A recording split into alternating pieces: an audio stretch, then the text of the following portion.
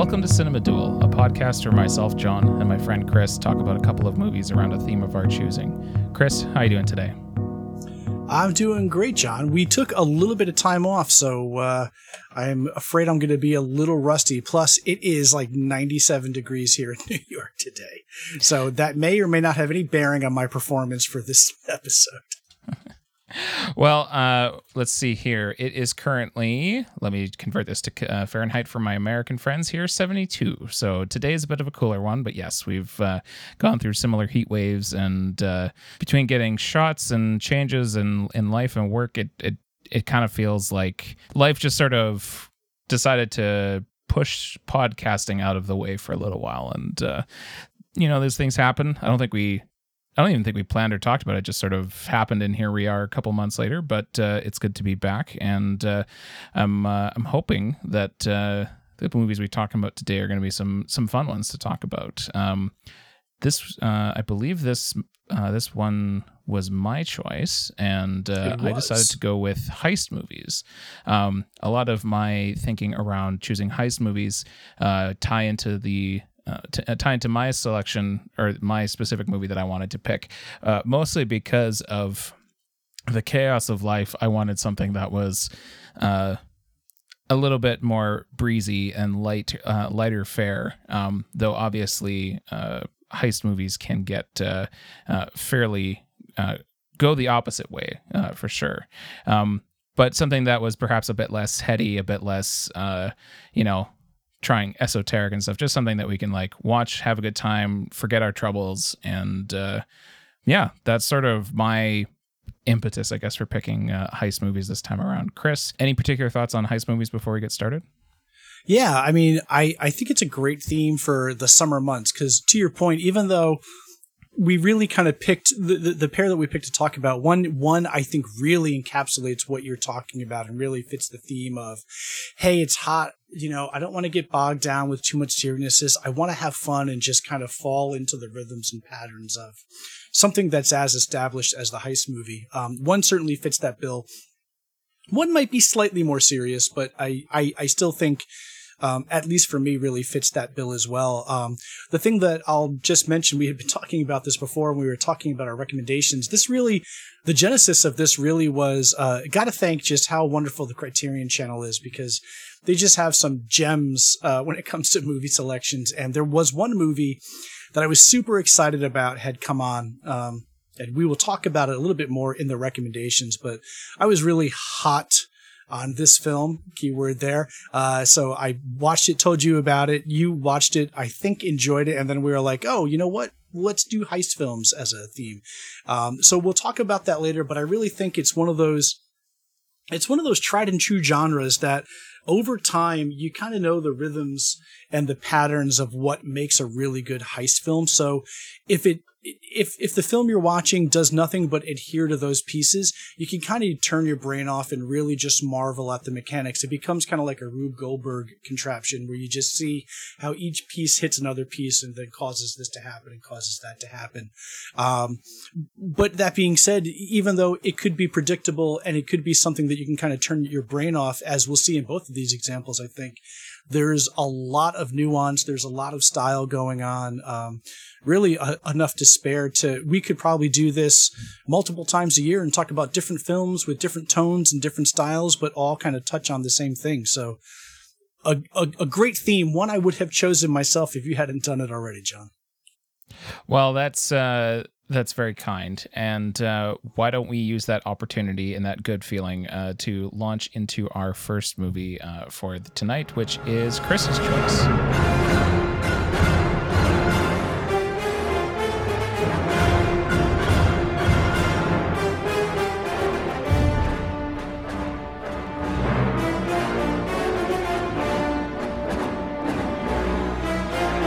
Okay, so my pick is really one of the progenitors of the genre, and that is the 1950 film, The Asphalt Jungle.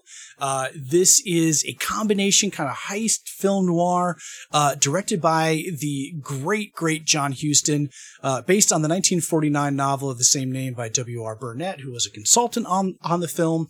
This is just one of those classics of the genre. It's a classic noir.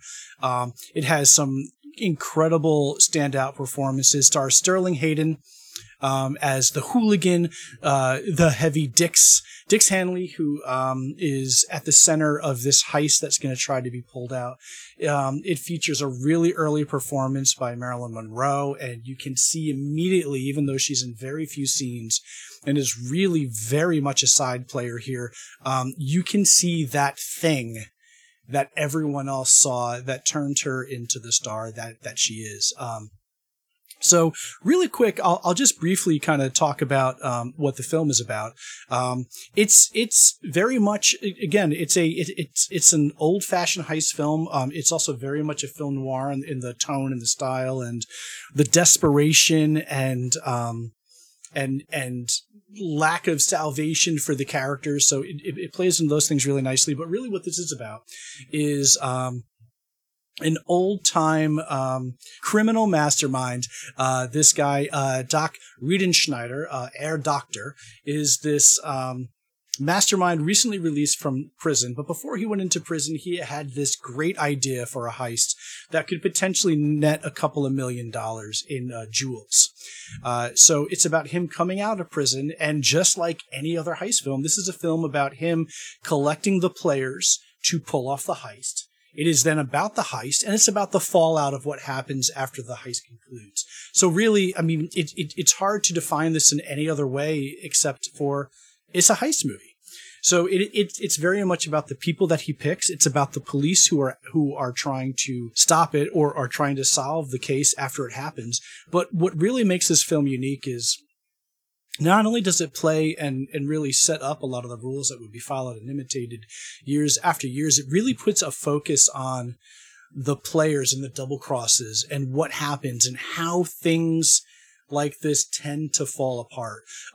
Like I said, it is all about who these people are as people before they're picked, what happens, and then the fallout after the heist. It's really just as simple as that. But like everything John Huston does, you can't just distill it to its simple plot points. The guy is a master director. We're talking about, the person who did The Maltese Falcon, the person who did The African Queen. This is a guy who knows his business. And this is a really interesting film for him to do in 1950 for MGM, which was not known for this type of film. You think film noir, you think heist, you think of Warner Brothers, and you think of RKO. You don't think of MGM, which is really heavily known for at this time musicals. But it's a really kind of dark and twisted double cross after double cross movie with a killer performance by Sterling Hayden. So, John, without going too much more into details from a point of view of summary, I wanted to ask you, I'm not sure if you had seen this film before, but I wanted to know how it played for you, because it is very much, I think, to me, it's just a heist film. It doesn't try to do anything more, because at the time in 1950, it's still a fairly new genre. So just the setup of it is what the movie is about. So how did it play for you coming to it after, I'm going to assume, having seen so many other heist films that were made after it? What did it do for you? And can we agree tacitly at the beginning of this podcast that whether you like him or not, Sterling Hayden is a film presence in this movie? Yeah, I liked it, and it was fun to sort of see things that I had, like plot elements and sort of the getting out of prison, the assembling of the team, the actual pulling of the job, and of course the fallout, like that. To see that pulled off to see those elements that you recognize going back as far as you do, it's like, oh, this is something that, I mean, to be honest, like one of the things that drew me to Kurosawa when I started watching them was like, oh, I've seen movies that have more or less ripped off Kurosawa or heavily borrowed from him in this sort of seeing it in that context, like, oh, I've seen movies like this, but that were influenced by it, and coming back and sort of seeing some of the progenitors was really cool. And again, I'm not going to claim scholarly insight as to whether this was the first, but it seems like it's, you know, these kinds of ideas going back, existing at least in this context, was fun to see. And of course, I think the film is pulled off fairly well. You wanted to ask about Sterling Hayden. That man looks like you could like light a match off. You could spark a fire just like by putting something against his face. Like he's just pure, like he's stone. Something. He is all granite and rock. It feels like you're like you know, in the Iron Giant, the pitch for the Iron Giant is, what if a gun realized it was a gun and didn't want to be a gun anymore? This feels like, what if a henchman decided that he had hopes and dreams, and you're asked to be followed this tough as nails, hard son of a bitch, and be like, what he wants to do in life mostly is to go get his old parents' farm and retire. They're both asking for us to like root for him sympathetically, but also he just, not even from necessarily his demeanor or behavior, but just the way his face looks, he just looks like someone you don't want to fuck with. Don't bone him. Do not bone him, John. He Absolutely like getting not. boned. I was just gonna say he is like carved out of granite. He's this huge, monstrous person. He's this massive presence. And I think one of the best things that this movie does is it plays into that very heavily, but he is a smart enough actor that there are these little glimpses, there are these little twitches that he gives, there's these little expressions that he makes throughout the movie that makes you realize, as carved out of granite and as stone-like as he is in his demeanor and in his role as he is the hooligan, he is the henchman that is hired to be the muscle for this job, that there is something more out there. It may be so singular in his mind that he kind of has embellished it to the point where it really doesn't actually make sense. This going to a farm that's been out of his family now for years and he can't afford to buy back, but he doesn't care because that's what his mind remembers. So that's what he clings to. And I think it's a great performance that another tough guy might not have been able to pull off like he does. Yeah, like the I mean, I guess we'll probably talk about how this actually goes for everyone, because I think it's important to the structure of these kind of movies, the Fallout side of things. But you know, the Fallout from heist movies often ends up quite poorly. Like that's the like some of, I mean, if we're talking about like a movie like Heat, for example, which is one of my, I mean, I've mentioned it. I think I mentioned it on the Melville episode, as a recommendation briefly, but like the big heist is the middle of the movie, and then of course the conclusion is sort of like everyone's scrambling for cover and, you know, all more or less mostly dying in the process.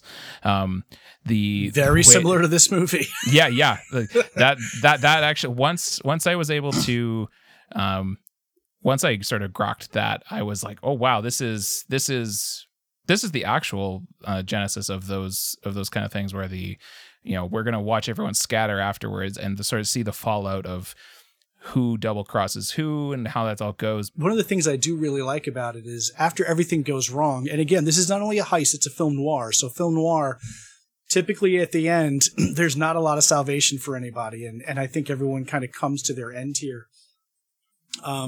It is really fascinating to see each of the characters and what happens to each of them, and how those small moments play out, whether they get away with it, whether they die, whether they go to jail, or whether they're able to escape. And there's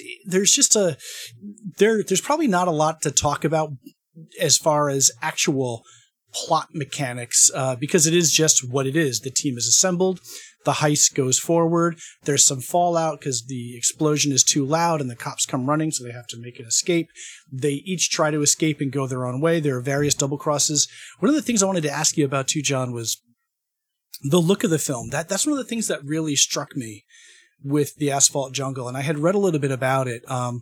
Having been so used to so many movies of the 30s and 40s where it's very studio staged, and it's maybe the cameras are not as mobile back then.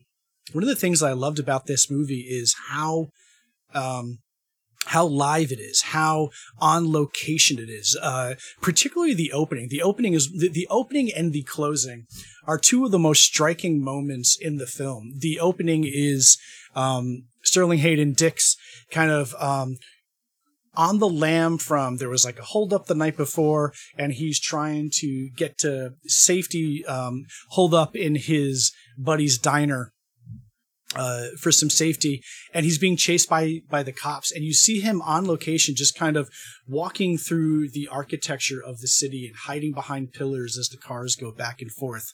Huston supposedly took a lot of inspiration from the neo-realist films of Italy. Rome Open City was a big inspiration from him, and it was fascinating to see how the camera moves, how he uses location, how everything isn't just tied to what is obviously a constructed stage on like the MGM lot. Did that play for you at all throughout the film? And just what were your thoughts just around the execution of the film as opposed to just the general plot of the film?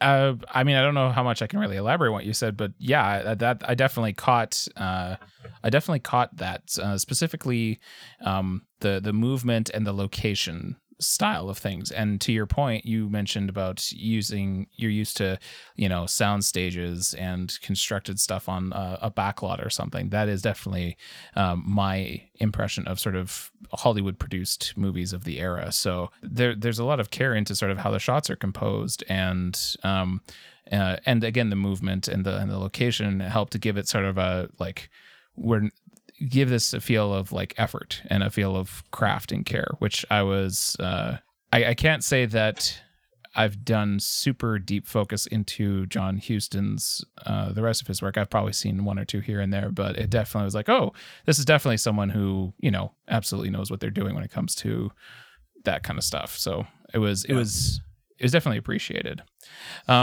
In a lot of cases, I end up watching movies twice, and it was about halfway through the second time when I was watching it, actually earlier today, where I realized, wait a minute, that's Marilyn Monroe. Yes. Because I think that I'm used to Marilyn Monroe as just being, of an age where I was obviously born much after she left us, and it was never really.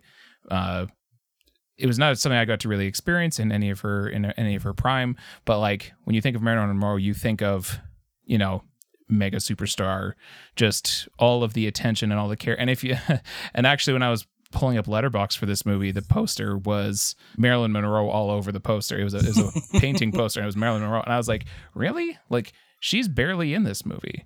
It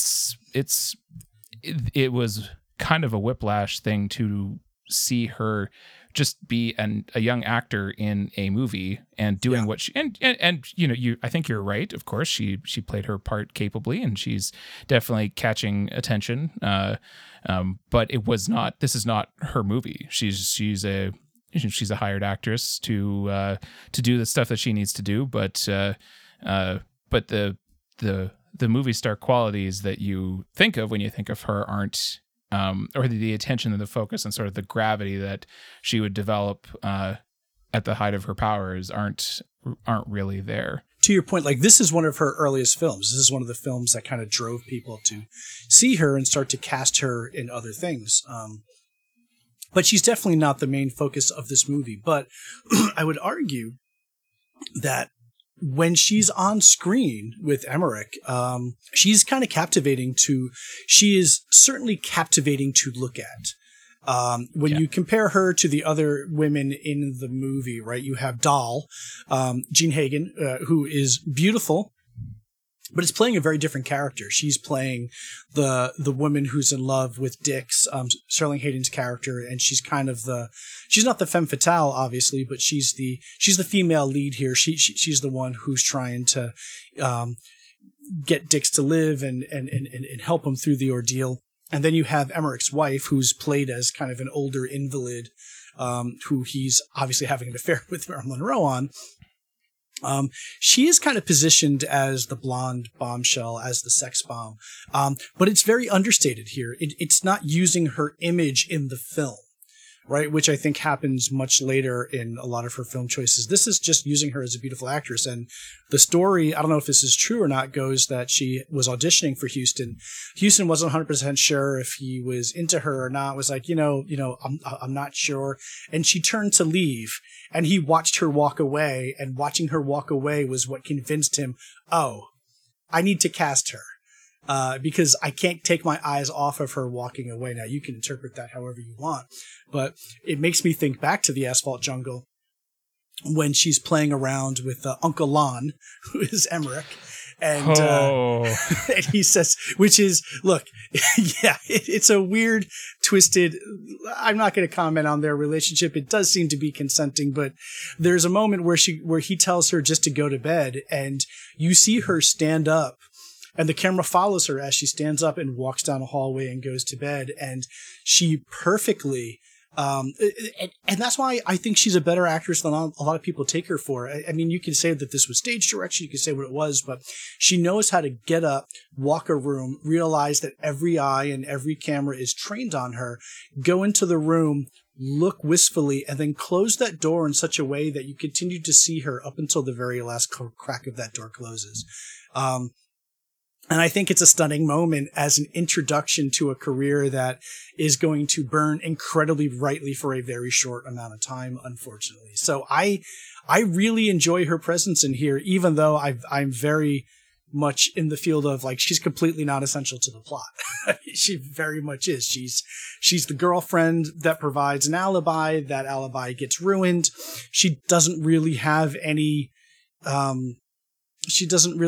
agency in the film, but she makes she's literally a presence. Just a plot device. Yeah. Yeah. She makes a presence. Emmerich, on the other hand, who you mentioned as well, what a glorious piece of shit. Like, yeah. if we're making the Heat comparison, I want to call they're different classes of characters, so it doesn't work on that way. But like the way that when you watch Heat, like the word Waingro becomes a curse. Like, you just like fucking Waingro, and I felt that just immediate visceral hate for Emmerich.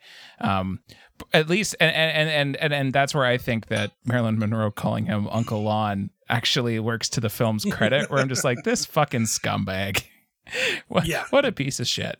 And I think he ends up I think he's fairly compelling as the turncoat, as the guy who sort of sells everyone out. Extremely.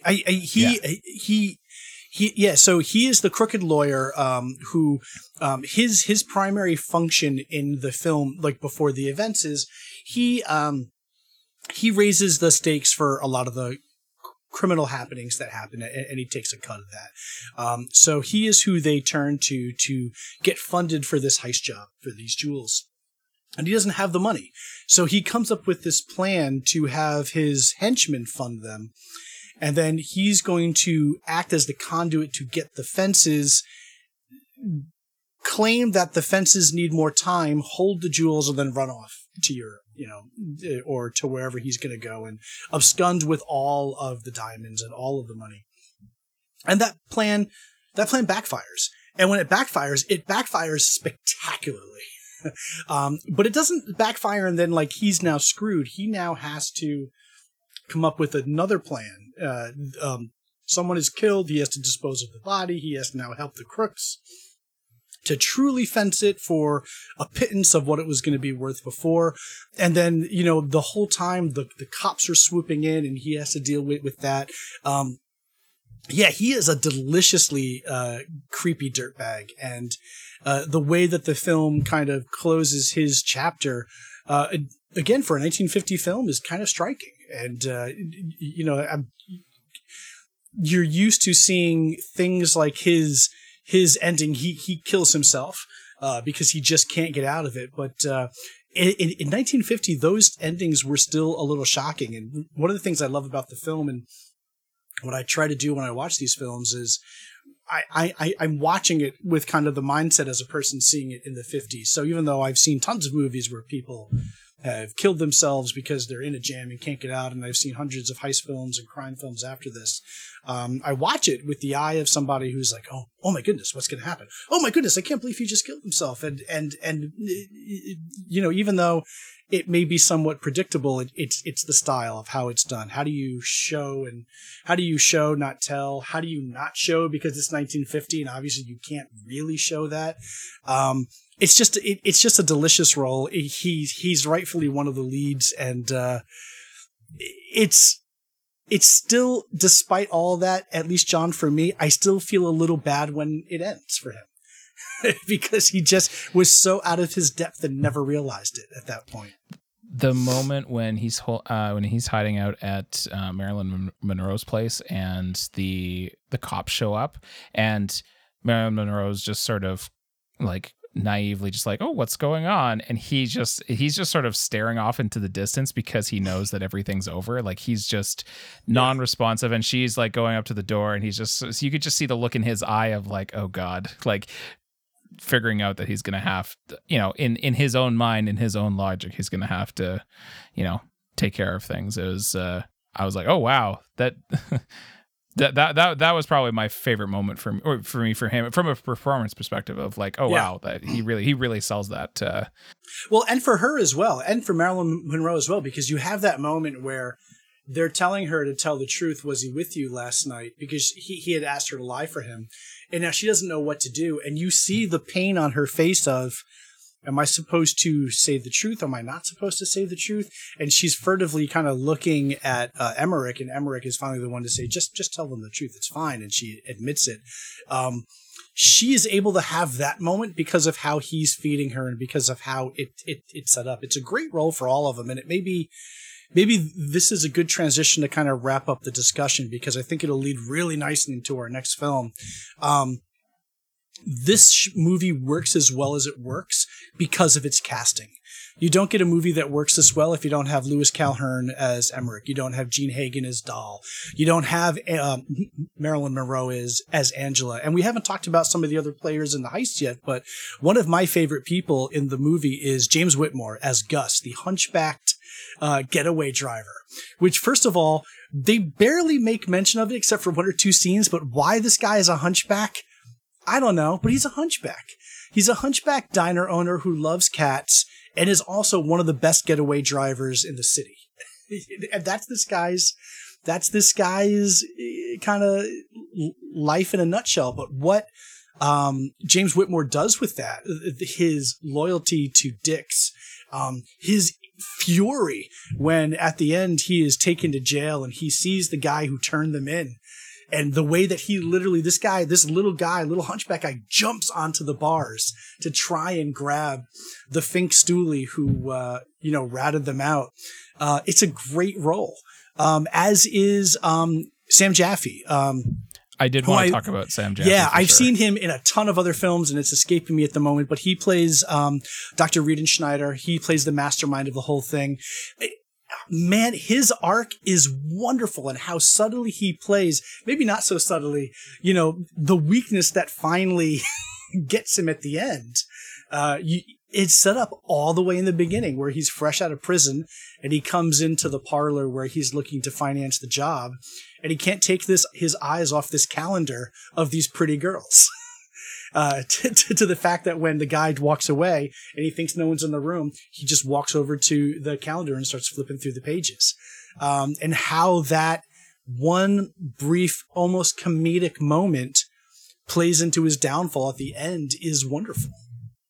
I'm glad that you said that, because that was one, like, I, again, really like Sam Jaffe in this role, and I'll talk about why in a second, but the way that he gets brought down, at first I was like, this feels like it's trying to pay off something, but I actually didn't clock that particular reason. I was just like, why does he care about this, giving this girl a quarter to play a record, and then when he gets arrested being like, I could have left without giving the girl to give that money and I would have been fine. It's because he likes the ladies, I guess. He likes the young girls. But well, okay, maybe I should slightly temper my praise for him. But no, I think as a Well, look, I'm sure Sam Jaffe is a completely fine and upstanding person. Who knows? This is the role he was playing. This is not the time for us to Google personal life sections on Wikipedia. A role that I should mention he was nominated for the Academy Award for. Well, he was nominated for this movie. I think what's interesting about his role in this movie, and especially if we're talking about this movie as a movie that other movies will draw heavily from, is that he's the mastermind of the movie, and yet the movie is very clearly positioned from Sterling Hayden's perspective, and so you have Sam Jaffe comes in as like the mentor, as like the guy who's going to set all this up. He's the genius, but really he sort of functions as like a mentor to our hero, the person we're following. Whereas like when I'm thinking of other heist movies that I'm more familiar with, that I'm more experienced with, you're usually following the main guy who's setting up the whole thing, like Robert De Niro, or so on and so forth. Like it was interesting to see that the perspective of the movie was actually not the guy running it, but just one of the guys hired to do the job, which I think is probably a good place for us to sort of.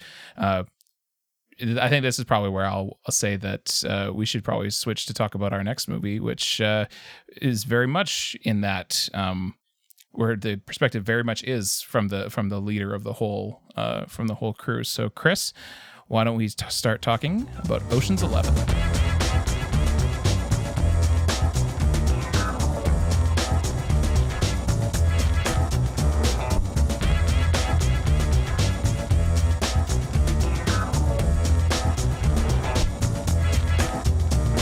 Ocean's 11 is, of course, the 2001 film from director Steven Soderbergh, with such luminous cast members as George Clooney, Brad Pitt, Matt Damon, Don Cheadle, Andy Garcia, Bernie Mac, Julia Roberts, and if I keep going, I'm going to run out of breath. The style, the chemistry between the cast is just makes it one of the most eminently watchable movies that I've ever seen, and for me, one of the reasons why this holds a special place in my heart is just how much I did not see this coming.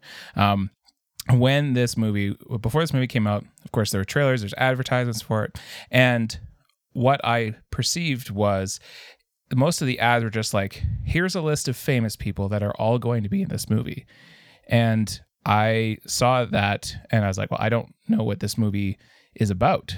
The trailers and stuff didn't really give you much of a hint about what this movie is going to be. It was literally just, hey, guess what, guys? We got Brad Pitt, George Clooney, et cetera, all to be in a movie together. And I was like, well, that's fine, but why should I care? And I really, really had no interest in seeing it during its theatrical run. But it just so happened to be that I was hanging out at a friend's house, and he invited some of his friends over, and we were in high school, and the friends he was inviting over were girls, and I was really excited. This is fun for me, a guy who doesn't do that very often.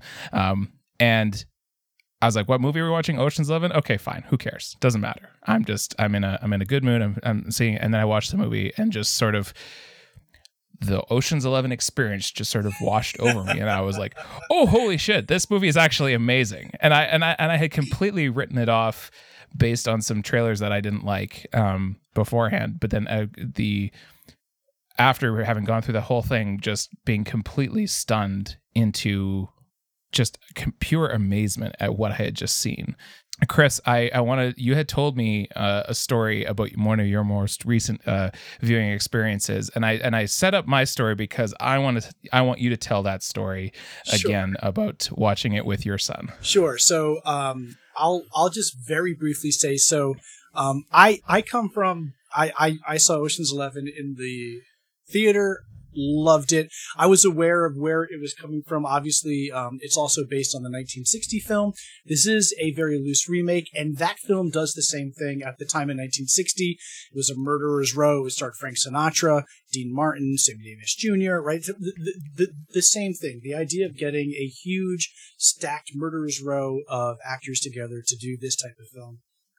It always had loomed large for me, and I loved it. Watching it for the podcast, I'm always looking for things to introduce my son to. And he's finally starting to get into the habit of like watching stuff that's not just what his friends watch. So he has a particular taste for crime films and heist films and comedy like that. So we thought Ocean's 11 would be the perfect film to introduce him to. Watched it, and there's a thing that happens, and I really recommend if you are a parent with kids, doing like if you love movies, don't push your kid, but when you have the opportunity to introduce movies that you love to your children, I wholeheartedly recommend it, because what winds up happening is as you watch and as they watch, you start to kind of watch it through their eyes, and it brings a whole new perspective to the film. And in this case, in Ocean's 11, when the trick is finally pulled and the curtain is lifted and you understand what happened, my son turned, looked at me, and just screamed. Like literally, this is a 14-year-old kid going through puberty, so his voice is cracking and shifting. He squealed like he had just seen the Statue of Liberty disappear, courtesy of David Copperfield. It was literally a magic trick to him.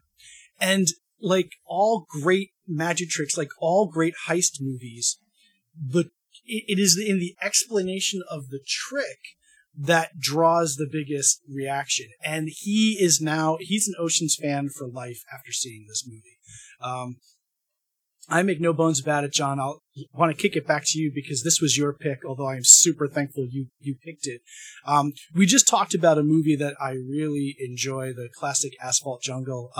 I really like that movie. I freaking love Ocean's 11. Unequivocally, it is exactly what you said. It is the definition of cool, and we kind of left off with Asphalt Jungle talking about the movie works because of the strength of its cast.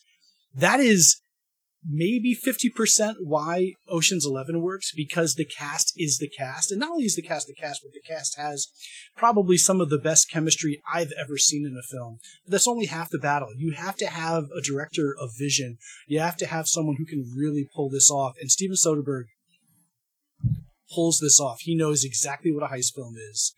He knows exactly what he wants to do with this movie. He lays on so much style, but the style never overshadows the core components of a phenomenal heist movie. And I think that's what makes this. I'm going to just go out and say it because it's July, it's hot. Again, I can't be responsible for everything I say. This might be one of the greatest heist movies of all time. I'm going to throw it out there. I mean, it's certainly like I guess we should just briefly touch on it, like, because you did mention it's a loose remake. Have you ever watched the original? Like, I have. Does it? And it's fine. Yeah, it's pretty much the same thing. I mean, the stakes are very much upped in this remake because they're stealing from. I mean, I'll leave it to you, but it's essentially the same thing. It's about a guy getting out of prison who has an amazing plan, and he gets the team together and he pulls off a heist, and It's a classic heist movie, but the heist in this question, I think, are 3 casinos, which I believe in the first one was 1 casino they were going to steal, which still is daunting in and of itself. But the reasons why they're doing 3 and how that plays into this movie are, again, it's such a singular experience. It doesn't hold the original, to my mind, despite the cool factor. Does not hold a candle to how this movie is executed, which is its biggest strength. I think, I really have no like feelings whatsoever about the original, and I feel like which is not. We don't need to dwell on that. It's mostly just to say that like this movie feels like it sort of leaps and bounds of magnitude better. And I think if we're talking about this movie as a heist movie, where I kind of, the first thing that like comes to my mind as we were talking about how sort of the precedent set by Asphalt Jungle is that the fallout of the heist doesn't really exist in this movie. No. And I think that's possibly why it feels so magical, is that like, whereas you can, I think in Asphalt Jungle, there's some like, gray morality and, tragic ending and all that sort of film noir kinds of stuff that you can be dealing with, and how that relates to there being consequences for everyone's actions, right? And certainly like the Ocean's sequels will deal with the fallout, especially Ocean's 12, what deals in the fallout of.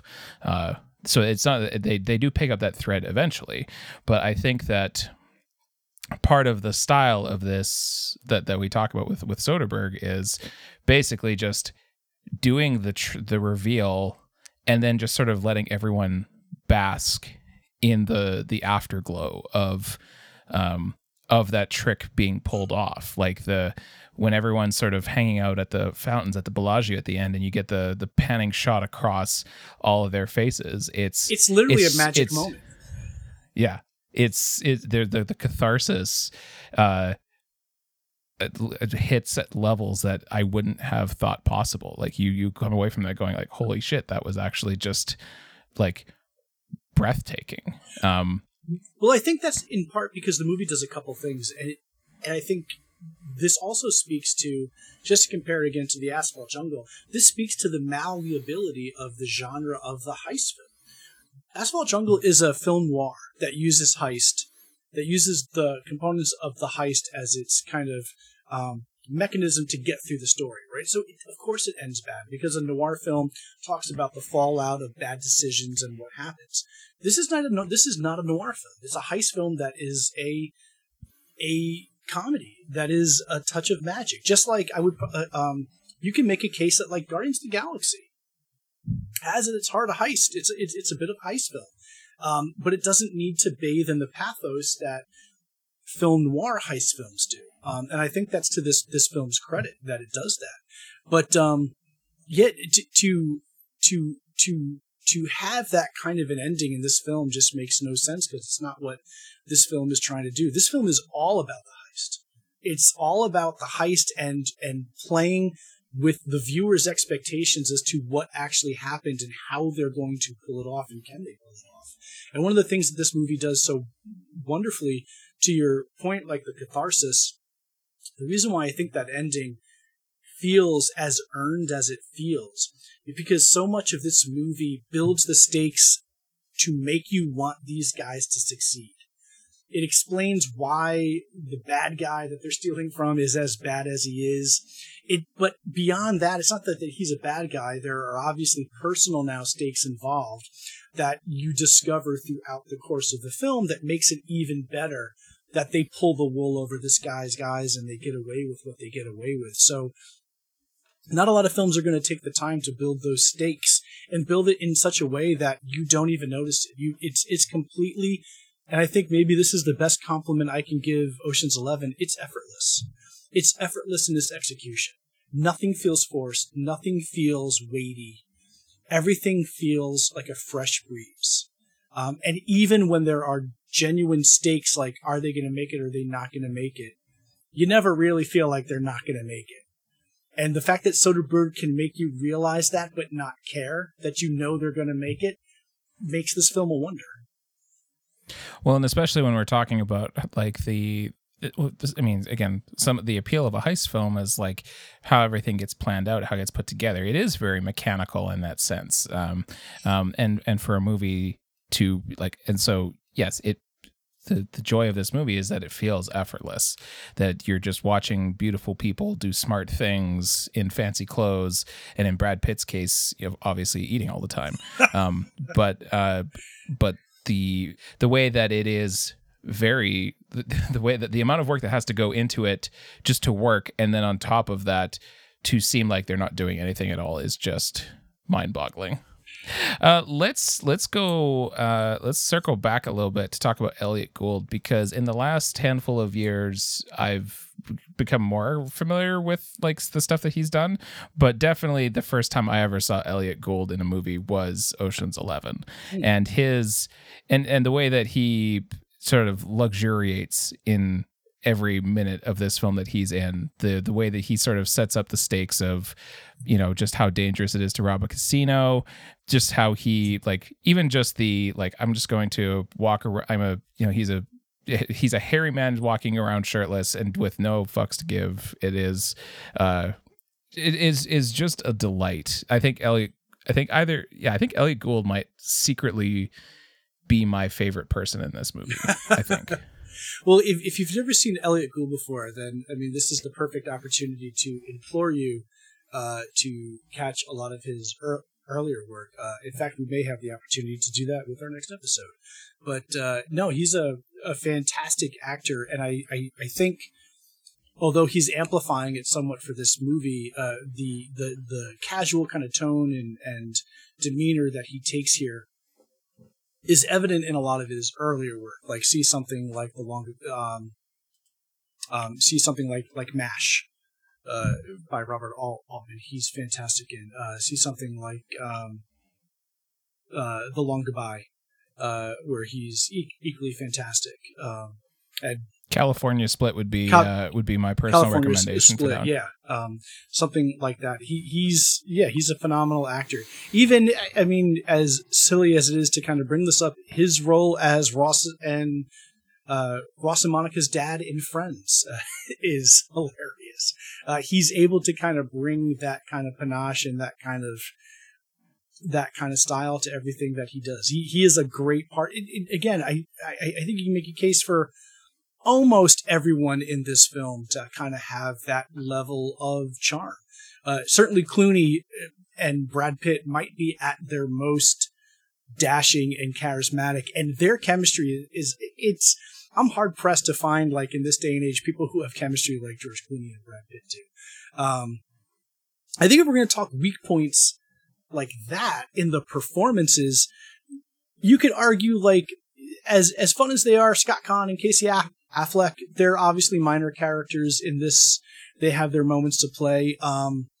It took me a long time, and if I think there's a weak straw to be had here, it might be Matt Damon for me, who I get what he's doing. It doesn't, and I think it works much better in the later films. But in Ocean's 11, he's playing kind of the young, eager puppy. Yeah, the rookie. You're not that he's the person by which the audience is kind of looking through, but he's the newbie, even though he's got his skills, and he's the one that his interactions don't ring as assured and as casual as everyone else's do for me. Yeah, which is probably part of the point, but the reason why you're watching this movie is to watch confident people do cool shit. Yeah, although he has a wonderful exchange with Bernie Mac, which might be one of the most funny moments of the movie. I was going to say, yeah, we should probably shout out Bernie Mac. I mean, what just a fantastic performance, and just, I mean, comedian all around, right? Like that, like it's gone way too soon, because he is fantastic in this movie. Yeah, the whole, like, every time I watch this movie and he says the words "White Jack," I'm just like, I just die every time. It's so good. And the conversation about using lotion and how it interferes with his bedtime activities, and while he's like crushing the dealer's hand to try and get a lower price, I was like, it is an absolute shame that we do not have I mean, just as a person, but just more Bernie Mac performances to sort of to draw on and enjoy.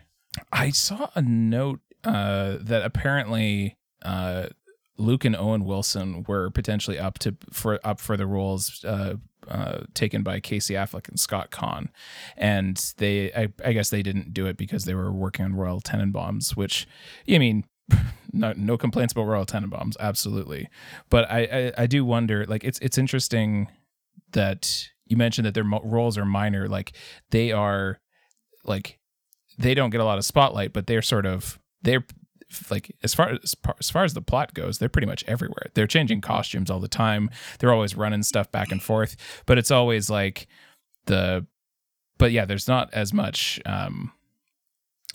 stuff that they get to, like, do other than a little bit of sibling bickering. And I'm wondering if we had like a Luke and Owen Wilson, what that potentially could have brought, just even in terms of, extra style to, just rounding out every single member of the cast. I wonder though, so to play devil's advocate, I wonder if because Owen Wilson currently getting a bit of resurgence because he's in Loki right now, and he's fantastic in Loki, but he has a very unique style about him.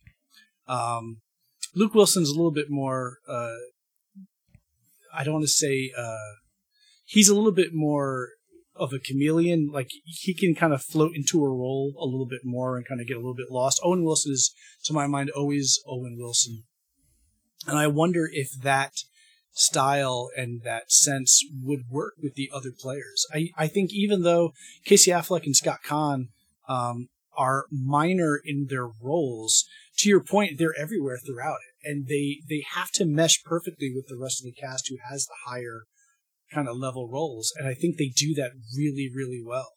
I wonder if Owen and Luke Wilson, had they taken those roles, would have had the same ability to do that, to have meshed as well with the rest of the cast and do what was expected of them to carry those parts of the plot forward. And I do like their introduction where they have the little RC monster truck race against the real monster truck. Yeah. The shot of, especially even just the panning shot of starting in on the monster truck and then pulling out to reveal that it's actually the RC monster truck right up against the big one. Great cinematography, which we should note, Peter Andrews, aka Soderbergh, is his own cinematographer. So, I mean, if this film looks delicious, it seems like that, just the size of scope, to your point, between the two cars. That's all Soderbergh, baby. And just like a great, heist film and a great kind of Rube Goldberg film, that scene has a key role later on in the actual heist itself. And it just, you don't know it at the time. It's being played for a very different purpose. Just like in the Asphalt Jungle, looking at the calendar of the young girls plays a very different purpose. It's played for laughs in the beginning, but again, they take that point and they turn it around to make it an integral part of the heist. It's fantastic. I think for me when they have the conversation about when Brad Pitt and George Clooney have the conversation about if he's going to go after the money or if he's going to go after Tess, and George Clooney says if this goes according to plan, I won't have to make that choice. That for me is probably the single biggest payoff of the whole movie, when you realize that the drama around Tess is actually has been accounted for and built into the plot for the whole beginning, and that none of this was ever anything but on the rails. It never lost control. Or again, not without more thinking that I'm willing to do right now, but the realize that was always accounted for is probably sort of like, to me, that's the moment that when it pays off is worth the scream. It's worth your son just absolutely losing his shit. Yeah, and that's, not to get back to the earlier point, let me assure you, this is not character assassination, but that's the magic of this movie, because it's so easy to look at this and go, it's impossible that he could have factored all of that in, then to have it boiled down to her making her own decision at the end to wind up being with him. But that's movie magic, man. That's what makes this movie as effervescent and as light as it is. It's that, he took all of it into account, and it plays out wonderfully at the end. It's so satisfying to watch a movie that knows what it wants to do and see the results of that plan come to such beautiful fruition in every aspect. Yeah, they get away with the money. Yeah, Tess gets back together with Danny. Yeah, that guy gets his comeuppance. It all works out at the end. Yeah, they get that beautiful moment as the Bellagio, fountain explodes in that Disneyland moment. It just works. I can't say enough good things about this movie, and just the way that it makes you feel afterwards. So for that, I mean, and just for the opportunity to have watched this with my son and to have seen it through his eyes, which I fully admit and will not apologize for. Probably a lot of my rose-tinted glasses talking about it now is the fact that I got to, for even the briefest of moments, get to see it through the eyes of someone who is for whom film is still so new. We forget that when you're 13, 14 years old, you haven't built up the library of films that like people that of my age and your age has. So to see something like this that they've never seen before, it's so new to them. They have no choice but to just kind of absorb it like that. They don't have that jaded history of 1,001 films that maybe weren't as successful as this film to fall back on, and it makes this particular film for me personally even more special.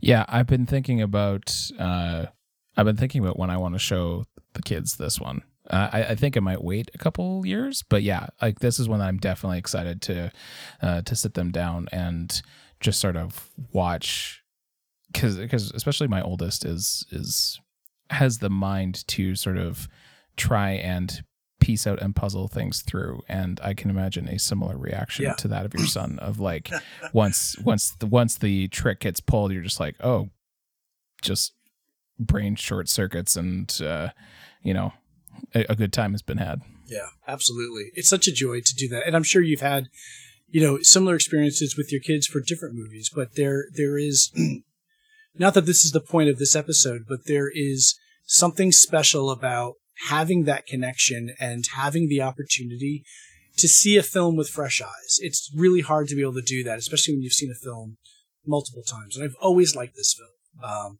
But watching it this way this time made it more special. And if you have the opportunity to do that with any film, doesn't even have to be with your kid. Borrow someone else's kid. No, don't do that. Please don't take anyone else's kid. But it's certainly easy to sit with someone who maybe hasn't seen something like that before, and if they're into it, be getting that vicarious magic that they're experiencing for the first time seeing a film. It's a wonderful way to watch something like this. So. Well, let's keep the fun moving right along then, and because I know that for our recommendations where we talk about movies that you should also watch in addition to the main two that we're talking about today, Chris, you wanted to talk about some more Oceans movies, so take it away, my friend. So yeah, I think it makes perfect sense, and this is going to be one where I know I'm probably in the minority because I think this film got really maligned, but keeping the Oceans world alive for a couple minutes, if you do get a chance to watch Oceans 11 and you want more of that fun, I am totally in the bag for the sequel Oceans 12. I know not a lot of people like it. They definitely don't like it as much as the first one, but man, it has my heart. It is much looser, much shaggier. I will say that right off the bat. For everything that I was arguing about plot holes in Ocean's 11, you're probably going to find them here in Ocean's 12. But again, and I think this is even more the case than in the previous film, the plot is not the point of Ocean's 12 at all. The whole point of Ocean's 12 is we loved seeing those people interact together so much. Let's have them interact again. And man, this movie just looks like a bunch of people who were very rich and very stylish got together and had a freaking party that lasted the duration of the film. And they did it in Europe, no less. So what is Ocean's 12? It's literally Ocean's 11, but it's European. And it's not George Clooney this time. It's really Brad Pitt who's the focal point. And he's masterminding the plot because Benedict Andy Garcia's character wants his money back, and they've got to now go get this stuff. But just like George Clooney had the problem with his girlfriend, his ex-wife in the first one, now we've got to deal with Brad Pitt, former flame, but she's the head of Interpol's crime-fighting unit. So what does that mean? I don't care, because it's got Vincent Cassel as an amazing jewel thief. It's got Catherine Zeta-Jones, who is probably at her most stunning and charismatic as an actress. And it does something with Julia Roberts that probably everybody else hates, but I unabashedly love. And I can only say this to you listening if you're younger and not aware of the huge impact that Julia Roberts had, especially back in 2004, where she was ostensibly the most famous actress in the world. The trick that they do with her only works if you're the most famous actress in the world. So this is another one. As soon as we watch Ocean's 11, we watch Ocean's 12, like the next weekend with my son. And I said to him, look, going into this, you just need to realize one thing. The woman who plays Tess, her name is Julia Roberts. And at the time this movie was made, Julia Roberts was probably the biggest actress in the world. And he was like, okay, got it. We watched the movie. And again, when the ending happens and you realize, I won't say what, but there is a number of heists that go wrong and then go right and then have tricks. But then there are a couple of other reveals and reversals that happen at the end. And just like last time, we got to one huge reveal that, again, if you're an older viewer, you're going to probably have seen coming for a while. But just the way that they execute on it, again, Soderbergh is a master of his craft. He executes so well. Again, my son turned around, screeched like a young child, because he just couldn't believe that this is how this movie happens. So yeah, look, I'm going to be the first one to say it's not the greatest movie in the world, but man, it is so much fun. It's so loose and shaggy, and that's its charm. Definitely see Ocean's 12. So that's my one recommendation. I got one more to put out because we talked about earlier in the episode, we had each watched a film on the Criterion Channel that really kind of prefaced us choosing heist films as the theme for the next episode. So if you have the opportunity, I cannot stress enough, go and see the film The Hot Rock. It's a 1972 film directed by Peter Yates. It stars Robert Redford. It's an early performance by George Segal. Probably the biggest thing I know that shocked you, John, screenplay by William Goldman, he of The Princess Bride and Butch Cassidy and the Sundance Kid. Biggest for me, it is based on the first Dortmunder novel by Donald E. Westlake, one of my favorite writers. Not as Donald Westlake, but Donald Westlake also wrote under the name Richard Stark, who did all of the Parker novels, one of my favorite crime series of all time, which unfortunately has not gotten a great shake in the movie world. If you've ever seen any of the adaptations of those novels, please do not seek out the one starring Jason Statham and Jennifer Lopez. It is horrific. But The Hot Rock is a lot like Ocean's 11 and Ocean's 12, where it's a lot about the planning and the execution of a heist, but what makes this movie so great is the heist goes horribly wrong. And John Dortmunder, the character played by Robert Redford, now has to engage in crazier and crazier escapades, rescue missions, and additional heists in order to make the one heist kind of work out in his favor. And it constantly goes wrong, and every time it goes wrong, it gets even worse. And he's put in increasingly bizarre positions and situations that he has to finagle his way out of, which is what all of the Dortmunder novels are about by Donald Westlake. There are a couple adaptations. There's a terrible adaptation starring Martin Lawrence and Danny DeVito, which is also based on the Dortmunder novels. But this has got the caliber. This has got the diamond cast. It's got the diamond screenwriter. It's got the diamond director. Go ahead and search this out. It's really, really fun. Maybe not as breezy and silly as the Ocean movies, but man, it laugh out loud. It's super stylish, and it's just got some great performances. So if you're looking for some more heist films, those are two I very highly recommend. Excellent. Yes, I will also I also recommend the Hot Rock for sure. Then thank you, Chris, for putting that one on my radar.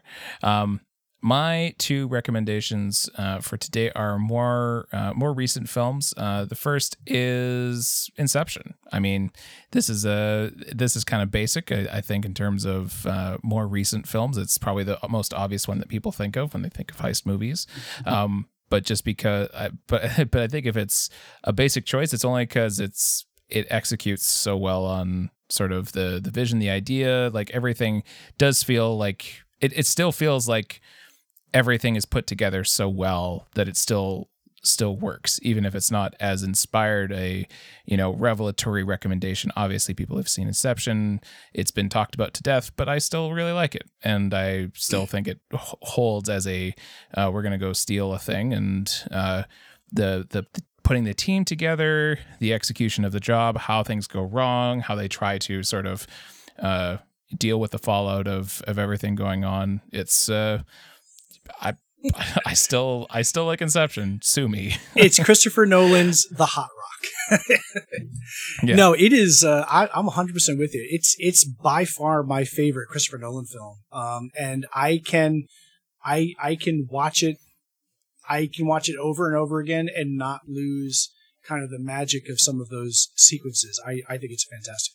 Lets this episode sort of, in its last few minutes, swing into becoming just a Steven Soderbergh episode.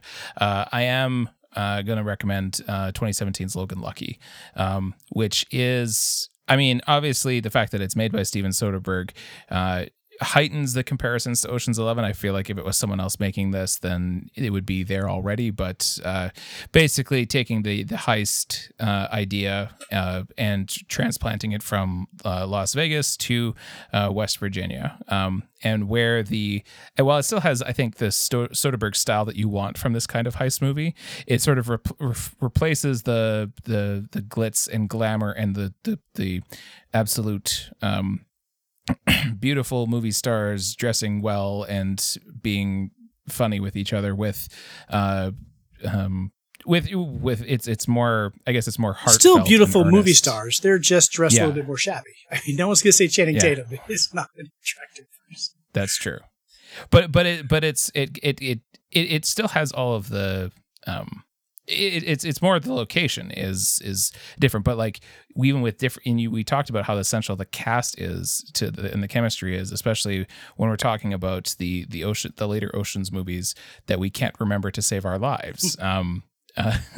But with a cast that similarly works, and it feels like he's basically able to still pull off the same trick, but just without. I think it speaks to Soderbergh. I mean, Soderbergh is a really good film director. That's not a controversial opinion, but like, it's nice. It's fun that he can basically pull off a similar kind of trick without relying on as many of the like the stars in your eyes feeling that Ocean's 11 gives you. Yeah, that you can watch this, heist about a NASCAR race and still be just as invested. You still want all the characters to come out as on top as you do when you watch the Ocean's 11 movie. So yeah, Logan Lucky is a lot of fun. It's a good time. Yeah, I think that's probably going to do it for us tonight. Chris, it's I think for us worried about being a bit rusty coming off after a couple months off, I think we actually did fairly well. And of course, it's good to connect and to see your beautiful face again. Well, thank you, sir. I appreciate it. Always great talking to you. We do have a theme picked out for our next episode, so hopefully we won't be waiting a month. We are going to be going back to the noir well a little bit, but this time we are going to specifically be looking at neo-noir. So much more recent films tackling sort of the same subjects, but probably in a very different style, because the way things were kind of perceived and addressed in the 40s and the 50s is very different than when you look at stuff in the 70s, 80s, 90s, and beyond. So looking forward to talking to you about that, John, for our next episode. But I think this is as good a spot as any to wrap it up. Absolutely. You take care of yourself, and for anyone listening, take care of yourselves as well. Thanks for listening. Be safe. Take care. Bye.